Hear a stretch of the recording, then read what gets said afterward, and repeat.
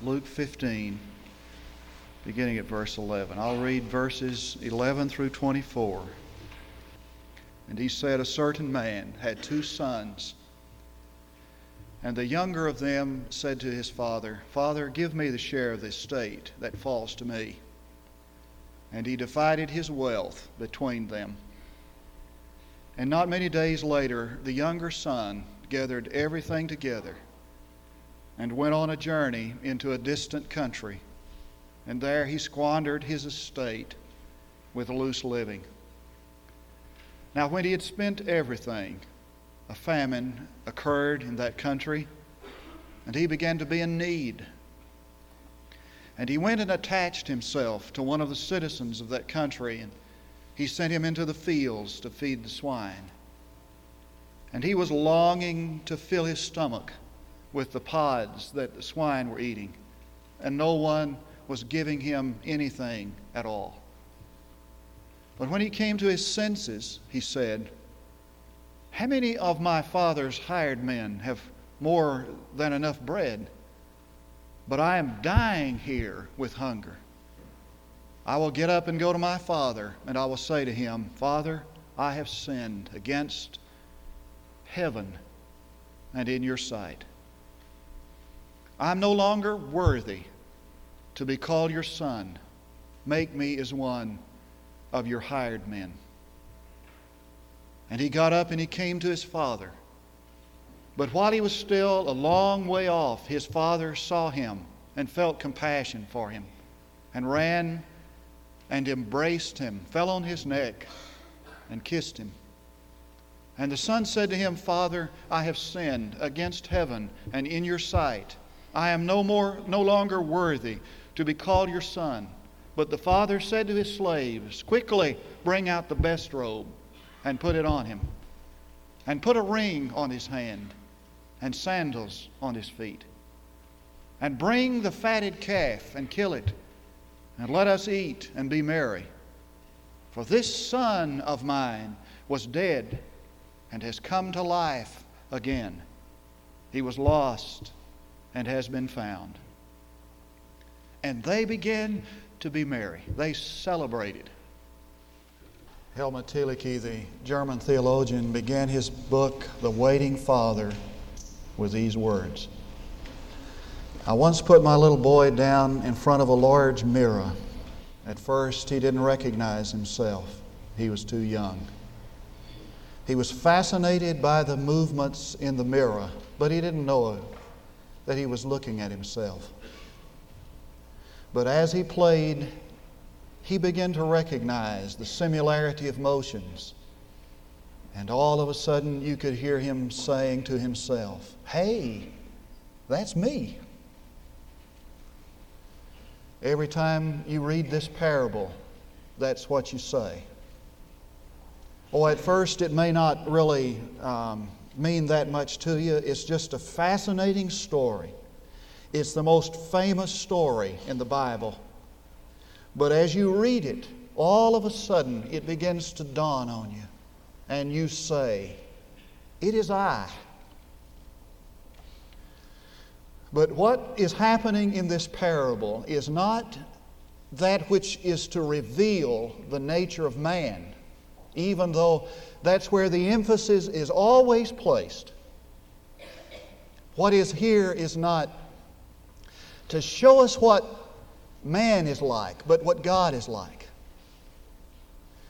The theme of this parable is not the faithlessness of man, but the faithfulness of God. What's going on here is not showing us what we're like.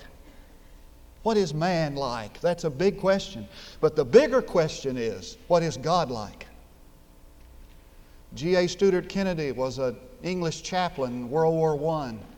He became known after 3 years in the trenches with those men as affectionately called Woodbine Willie. He's written many books and poems about his experience. He said, after 3 years in the trenches, I became convinced that the basic question of life, the one that mattered most to my men, was what was God like? He said, I was sent to France before I ever saw a trench or heard a gunfire. He said, I went to a hospital to visit a wounded officer. And he said, the conversation immediately turned to religion. And the officer said, Padre, what is God like? It's never really mattered to me before. He said, I just took the world for granted. But now, he said, I'm aware that I'm a member of civilization. I have a duty to it, and I'd like to know what God is like. He said, every time I'm transferred to a new battalion, I want to meet the colonel. He's the boss of the outfit. Makes a lot of difference what he's like. He said, now, I'm a member of the battalion of humanity, and I want to know what the boss is like. Can you tell me, it's your business, what God is like? And Stuart Kennedy said, after following these men 3 years in the mud and the blood, he said, I found that the question behind all their questions, even though it wasn't always framed the same way, was this: what is God like? What is the nature and the character of God? Well, that's what Jesus came to do, to show us God. He came to help us to help the unknowable to be known. He came to make the invisible visible. He came to show us God. And one night he and his disciples were sitting in this upper room, and they were all anxious and concerned because Jesus had told them that he was going to leave them, and they were anxious about that. I think they were thinking, if we made such a mess of things while he's here, what's it going to be like when he's gone? And one of them said to him, Jesus, if you'll just show us the Father, it'll be enough. If we just know what God is like, that'll be enough. And Jesus said, what have I been doing for 3 years? For in everything I've done and everything I've said, I've been telling you what God is like. And that's why he told the parable of the prodigal son. Now the Pharisees didn't like what they saw. I mean, this man came to show them God, and he was doing things that they wouldn't do in a million years. I mean, look at what this man did. I mean, he ran around with traitors and hobnobbed with prostitutes, and he's telling us that God is like that? And Jesus looked at them and said, in the first of this parable, fellows, this is what's wrong with you. You really don't know what God is like. He's like a searching shepherd. He's like a seeking woman. He's like a compassionate father. That's what God is like. And I'm convinced that if we understand and grasp what God is like, that there'll be no despair or dereliction. There'll be no despondency or defeat, just in knowing, just in grasping what God is like. And so the theme of this parable is the joy of a God who's like a loving Father. What's He like? He's a Father who grieves with what grieves us. Now, he just takes this parable and he paints a picture on it of the great heart of God. He shows us what He's like. He tells us that God feels every pain of the far country that boy felt. He tells us that God feels every hurt that boy felt. I want to ask you a question. Who do you think suffered the most in this story? Every sermon I hear tells about the suffering of the prodigal, the consequences or costs of sin, and sin does require a great price. It talks about in the far country, had nothing to eat. In the slavery and in the poverty of that, he came to himself. We've all heard how he suffered. But who suffered the most? Let me ask the question another way. Who loved the most in the story? For only he who has a capacity to love has a capacity to sorrow. And the greater the capacity to love, the greater the capacity to sorrow. The answer is simple. The Father, oh, how his heart broke, for his boy left. Now I can imagine the conversation went on a long time between that boy and his dad. I want you to just kind of listen in one night as they discussed in the den. And the discussion went like this. I want my liberty, Dad. I want to be free.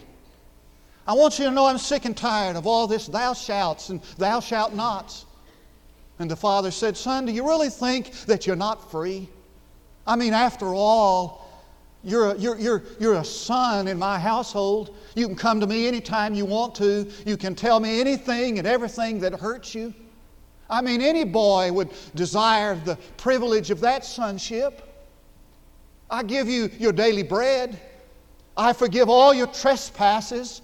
And when you come to me with your hurts, I bear them. And you have anything in my household, and you talk about not being free. And the boy flashes back and flares up and he says, that's exactly what I'm talking about. For me, I think freedom is doing what you want to do, where you want to do it, when you want to do it. And the father says quietly, and for me, freedom is being what you ought to be. For example, son, you ought not to be a slave to your ambitions or a slave to your desires. And that's why I forbid so many things in your life. I want you to be free for sonship. I want you to enjoy your origin. I want you to be free to have all. After all, you're a king's son. Don't you know that it is love that's behind my bidding and my forbidding? But the son slams the door and he goes out. And I see him making his way. He cuts out. He splits. And the father stands on the porch and his heart breaks. Now, Ralph Cushman has written a little poem that kind of sets the feeling. I want to see if I can say it and kind of get the feeling. Life is so strange. I lay awake last night. You ask me why? I don't know exactly why, except I lost my boy. I lost my pal, who used to walk with me through the fields and with me jump the ponds, and together with me climb the trees.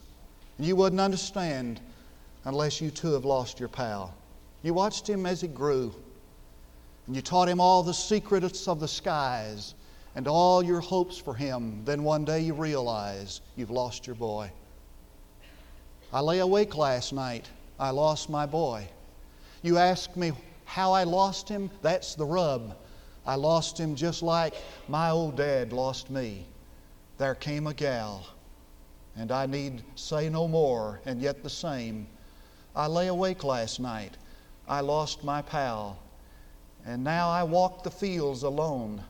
Alone I walk the woods beside the brooks, and everywhere I see old footprints, marks of him, but he is gone. And I think someday in the great beyond, there might be another place where a father will find his pal. And yet I cannot understand exactly. Life is so strange. The man who wrote that was lonely. And you don't get too far in the Scripture until you run into the loneliness of God. Every parent knows that when his child leaves.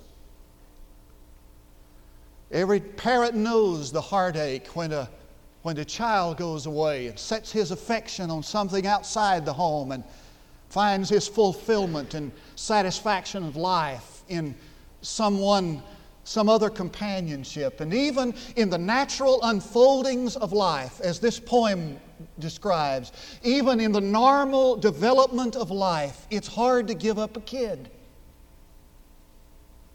2 weeks ago, last Sunday, we were out at the college, and we were helping the new students take in their baggage, helping them unload and saying a good word about the college and meeting with new students arriving on the campus. And there's a little car drove up. Must have been farm folks. They had a can of tomatoes in the car. I grabbed me some of them as I carried the kids' baggage in. A little young girl come into the campus of Southeastern. She was so excited, found her friends, and she went upstairs. We took her baggage, helped her take her baggage in her room, came down to the lobby of the dorm, and there she hugged her mother. Then she hugged her father. And he turned around and he started to the car right quick, but as he turned around, I saw his eyes fill with tears. Could have been your dad. I imagine somewhere this morning there are parents who are identifying with what I'm saying. They're lonely. He went on out to the car, and I turned to somebody who was standing there. I don't know whether it was Shelley or whoever it was. I said, I saw a tear in that dad's eye. And when you add what was in that prodigal, the willful estrangement of that son, you get the greatest sorrow of all. To bring a child up and and see him become coarse and ugly, throw away his birthright like a fool. To dream the best for him and see him choose the worst. To long for companionship and get indifference. To crave affection and get ingratitude. Oh, that hurts. And it's the heartbreak of God. That His children would set their interest and find their plans on something outside of His love and will. It breaks His heart. And it's the most stupid statement of all when a man says, "Why, my sin only hurts me." It breaks God's heart. And it's the dominant theme of the Scriptures. From the very first book where we hear Him crying, "Adam, where art you?" to the last book of the Scripture where we hear Him saying, "Behold, I stand at the door and knock." You'll find this eternal heartbreak of God, that a man would seek his interest in some place outside of himself. And not only is it the sorrow of estrangement, it's the sorrow of impoverishment.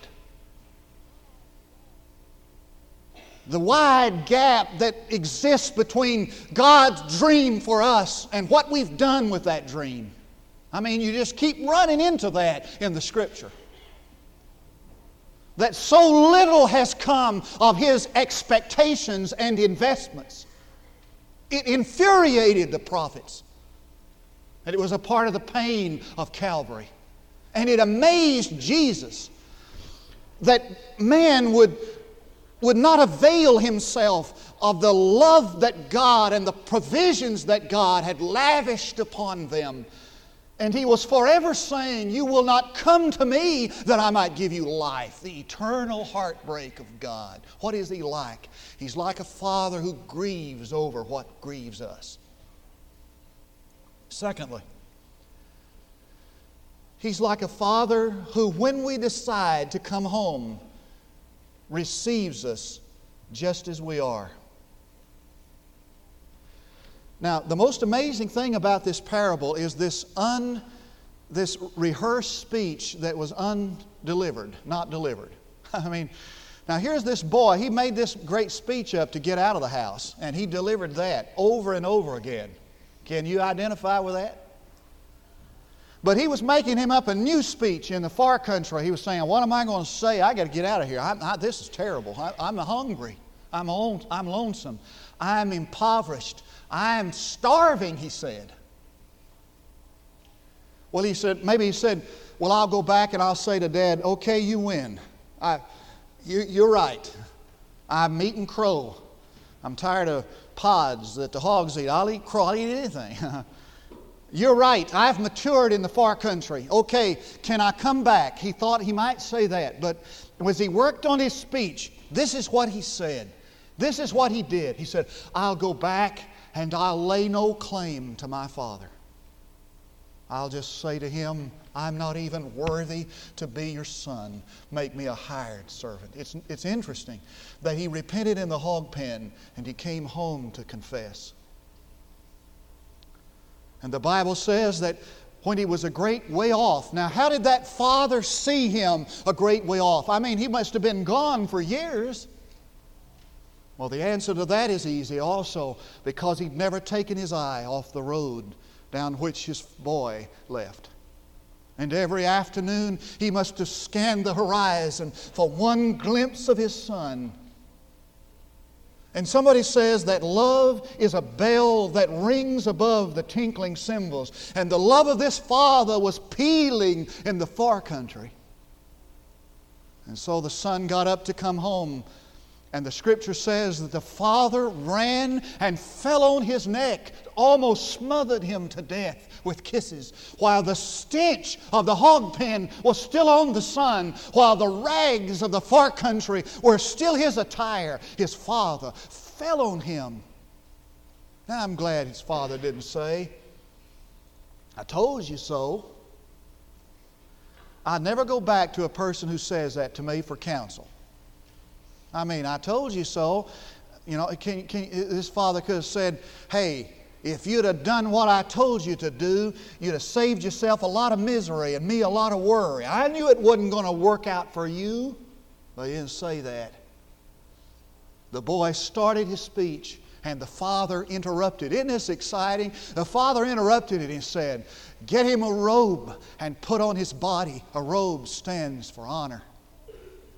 "And get him a ring and put on his finger, for the ring stands for authority. And get him shoes and put on his feet, for shoes stand for sonship." Sin always says, "Make me a servant," but love always says, "This is my son. This is my son."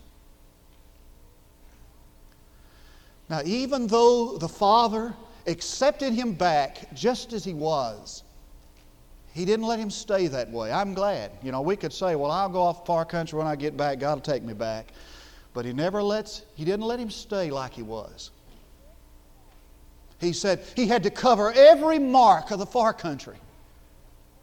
He said he has no honor in the far country anymore. Give him a robe, he needs honor.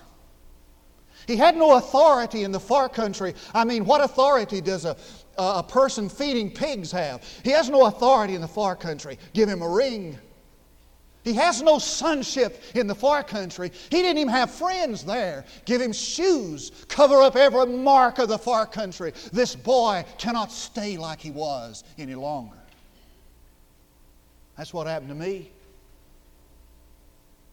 Now I want to say parenthetically. Parenthetically means that I'm going to say something that didn't really affect the line of thought. Maybe it does a little bit. I want to say parenthetically. It's a great day. Perhaps the greatest day of your life, when the miracle occurs in your heart that helps you discover what the Father can make you. A guy named Robert Chambers, a great English scientist, said the greatest day of his life was the day he went up in the attic of his mother's house and found an old Encyclopedia Britannica. He said, "Until then, I didn't know there was such a thing as a galaxy or astronomy." He said, "When I discovered that," he said, "it was like opening the window of a prison. And through that window, I saw the world." Roland Hayes was a Negro, but he had a marvelous voice. He left Georgia and walked barefoot to Chattanooga, Tennessee, carrying his shoes in his hands. Didn't want to wear them out, just had one pair. When he got to Chattanooga, he went to church. A physician heard him singing in the church choir, took him home with him, played a phonograph of Melba and Caruso. First time he'd ever heard them sing. But Roland Hayes said, "From that night I knew I was destined to something beyond my comprehension." It was like having a religious experience. That night I was born again. It was like some call from a distant horizon. Somebody opened the door and I saw the faint form of the purpose of which my life now is. It was like a bell going off inside of me. And Horace Bushnell jumped out of his bed in the middle of the night one night and started running through the house like a madman, screaming, "I see it! I have found it! I have found the gospel!" The greatest day of your life will be the day the miracle occurs in you, when you discover that locked up inside of you is power and potential, and God only has the key to unlock it. One last word. He's like a father who treats us like we've never been away. I mean, when we come home, He treats us like we never left. And you say, how does He do that? Well, He does it by giving us what we neither deserve nor expect. He said, "I want to be a hired man." He said, "You're my son, man." He had no honor. He expected none. I mean, he lost his honor. He got honor. He had no authority. He sacrificed that. When he went into the hog pen, he got authority. And he certainly didn't expect to be a son any longer. He said, "I'll ask him to make me a hired servant." He got sonship. God treated him. His Father treated him. God treats us like we've never been away by giving us what we neither expect nor deserve. I deserve no sonship. I deserve no authority. I deserve no honor. I've been a little melancholy this week, and a little sentimental. You know, when school gets started back and all these guys coming back, and I just kind of get full, really. I prayed that God would not let me get emotional this morning, you know, and get teary. But I've been a little sentimental this week. I've been thinking how good God has been to me. I'm just amazed at the goodness of God. I just want to testify to it. Born in a Christian home, my parents took me to church. I cut my teeth on a Baptist hymnal. My parents loved me and they wanted me to do right. They sheltered me. God gave me a wonderful Christian wife. I've already told you how much she affected and profoundly influenced my life as a senior in high school. And 3 wonderful children. Well, 2. You know, 2 out of 3 ain't bad. I'm not going to name them. I'm kidding. 3 wonderful children. My, how I love them. How they've blessed my life. And I've had the privilege of pastoring the best churches. That's right. I've never pastored a church that wasn't what God wanted just for me at that time. And I'm pastoring the best church I've ever pastored. And I mean that sincerely. I mean, God has been so good to me. Beyond my expectation or my deserve. I mean, the Bible says it, and I can testify to it, that God has not dealt with us according to our sin or rewarded us according to our iniquity. I thank God for that. You know what I found? I want everybody to turn to this. This and I'm through. I found, I think, what the parable needs to wind up with. It's found in 1 John chapter 3. 1 John. Everybody's turning. That's good. You're all awake. Well, everybody but 2 or 3. Everybody's got a Bible, and we're turning to 1 John chapter 3. I want to show you something exciting. It begins like this. It says, chapter 3, verse 1 starts out, and if you got a King James, you might, it kind of has it a little bit better than New American Standard, really. King James has it, behold what manner of love the Father has bestowed upon us. Doesn't it? Behold what manner of love. Now the New American Standard has it, see how great a love the Father has bestowed upon us. You ever done any people watching? I mean, they're interested, aren't watching people? My folks, as a kid, they'd go to town on Saturday afternoon, park the car on the street. I'd say, what are we doing this for? Well, we're just watching people. No television, you know. And they, you know, we'd go to the movie, and they'd sit in the car and just watch people.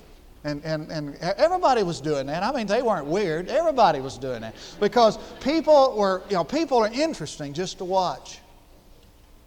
You ever been in an airport and you've been a little in between times of your plane and you're waiting for your way out and you're just sitting there and you're just kind of looking at people come through? That's interesting. And you kind of start guessing, I wonder where he's from. You see an old boy in a tall 10-gallon hat and boots. That old boy's from Texas. You see this old boy come through, you know, maybe in overalls. He's from down there at Arkansas, maybe, you know. Sorry about that, Arkansas. Whoa. Sometimes you see a guy and you think, I wonder where that person's from. I mean, it's kind of strange garb, strange dress. And you say, well, I wonder where he's from. I don't know where he's from. I wonder where he's from. You know, back in the day that this was written, they had professional watchers. It'd be people just sit on the docks and watching people get off the boats. It's a true story. And they just watch folks. They didn't have anything. They had a spit and whittle club, you know, down in Corinth maybe. And they just watch folks get off boats, and they'd look. I bet he's from Athens. Yeah, I know where he's from. He's off the north coast of Africa. But occasionally, somebody would get off a boat, and he'd be dressed like they'd never seen. And they'd say, hey, what? Hey, look. They'd use the word that John used here. Greek word, same word. They'd use a word that would say, from what country is that man? What country where did he come from? Now, John must have been a kind of a professional watcher. I mean, he'd seen love dressed in every kind of dress. He'd seen love dressed up in every kind of garb. But one day he looked and he saw the love of God. And he used that Greek word. Where did that come from? From what country did that come from? I mean, I've never seen anything like that before. Now, we live in a world where the word love is just thrown around. We say we love this and love that. I love you. You know, I love pizza and TV and the Cowboys. And I know the game starts at 12 and all those things. And we just kind of throw that word around, love. But when Christian love comes on the scene of human activity, we just kind of stand back in the awe of it. You can hear the awe that's in this word that John uses. You can just hear it there. Where did that love come from? Where is that love from? And you see the love of God and you say, oh, I've never seen anything like that in all my life. The greatest profession that a Christian can ever engage in is just to stand around and observe the love of God. It's the greatest profession. And the amazing thing about that love of God is that I don't deserve what God has done for me. There's not a thing, there's not a reason in here for God to love me like He does. Behold, what manner of love. I've never seen anything like it. He treats us like we've never been away. Surely goodness and mercy shall follow me all the days of my life. And when I step across the threshold into that new land, He'll treat me as if I'd never left. Would you bow your head with me? Father, we thank You for the dynamic of Your Word and Your presence, Your Holy Spirit. And we thank You that You've spoken to each of us to show us what God is like. A loving Father who grieves when we grieve, who when we decide to get up and come home, takes us back just as we are, treats us like we've never been away. God, don't let Your love be lost or wasted today in this service. Make that love to be irresistible, is my prayer in Jesus' name. Now in the spirit of prayer, look this way. There are 3 invitations this morning. All of them have to do with the love of God. The first invitation is for you to come and give your heart and life to Jesus Christ, to receive the gift that His love has purchased, the gift of eternal life.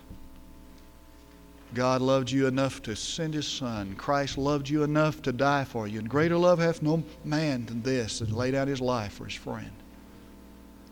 Have you ever trusted Christ as your personal Savior? The second invitation is for you to come and give yourself and your ministry and your talent and your ability to this church while you're here. College students, don't wait till next month. If you feel like that you're loved and accepted here and there's something here where you can give ministry and encouragement and commitment to, come and join this morning. Maybe you'd like to just come with watch care. It means you don't have to change your denomination if you're from another church. You don't even have to change your membership. But you'll be a kind of an associate member and live with us and serve with us here. That's so important.